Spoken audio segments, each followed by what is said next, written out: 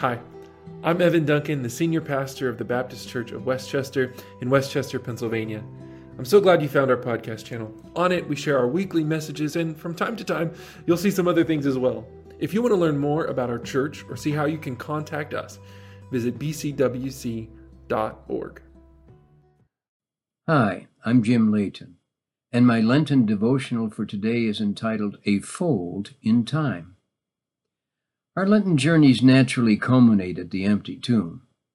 In his Gospel, meaning Good News record, John, one of the 12 disciples, provides details about how he and Peter ran to Jesus' tomb. This occurred immediately after Mary Magdalene reported that the tomb was empty. Here is what John wrote according to the English Standard Version of John chapter 20, verses 3 through 8. So Peter went out with the other disciple, which was John's way to refer to himself, and they were going toward the tomb. Both of them were running together, but the other disciple outran Peter and reached the tomb first. And stooping to look in, he saw the linen cloths lying there, but he did not go in. Then Simon Peter came, following him, and went into the tomb. He saw the linen cloths lying there, and the face cloth which had been around the head of Jesus, not lying with the linen cloths, but folded up in a place by itself. Then the other disciple, who had reached the tomb first, also went in, and he saw and believed. Note what caused John to believe. It seems that it was seeing the linen grave cloths, particularly the cloth that had been wrapped around Jesus' head. It was separated from the other material that had been wrapped around Jesus' body, and it was carefully folded.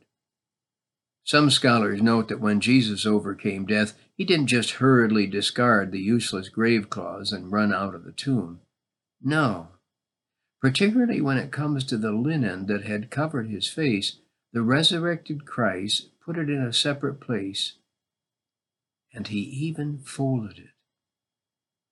As one closes a book when the last chapter has been read, so this chapter of Jesus' life was closed at the folding of that item among the grave cloths.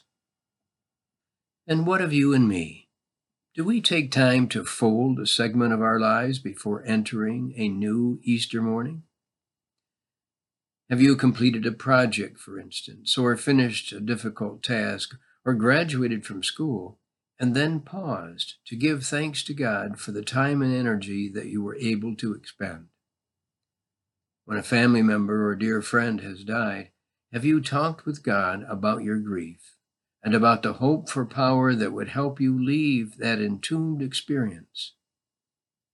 I wonder why, of all the gospel writers, John emphasized this story about the grave cloths. Perhaps because it was his observation of them which sealed his belief that Jesus was alive again.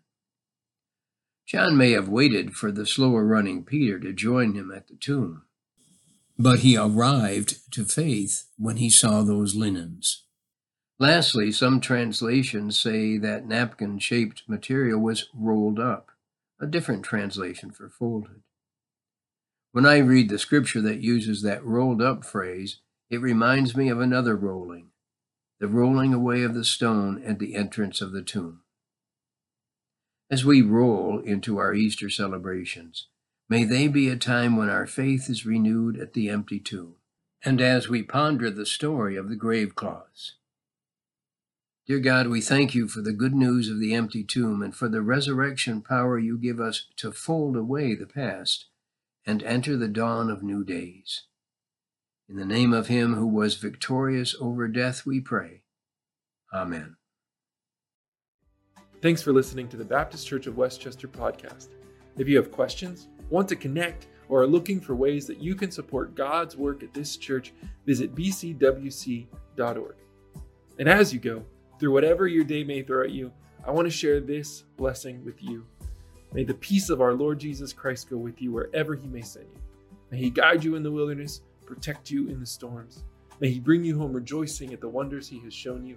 May he bring you home rejoicing once again into our doors. Go and be the church.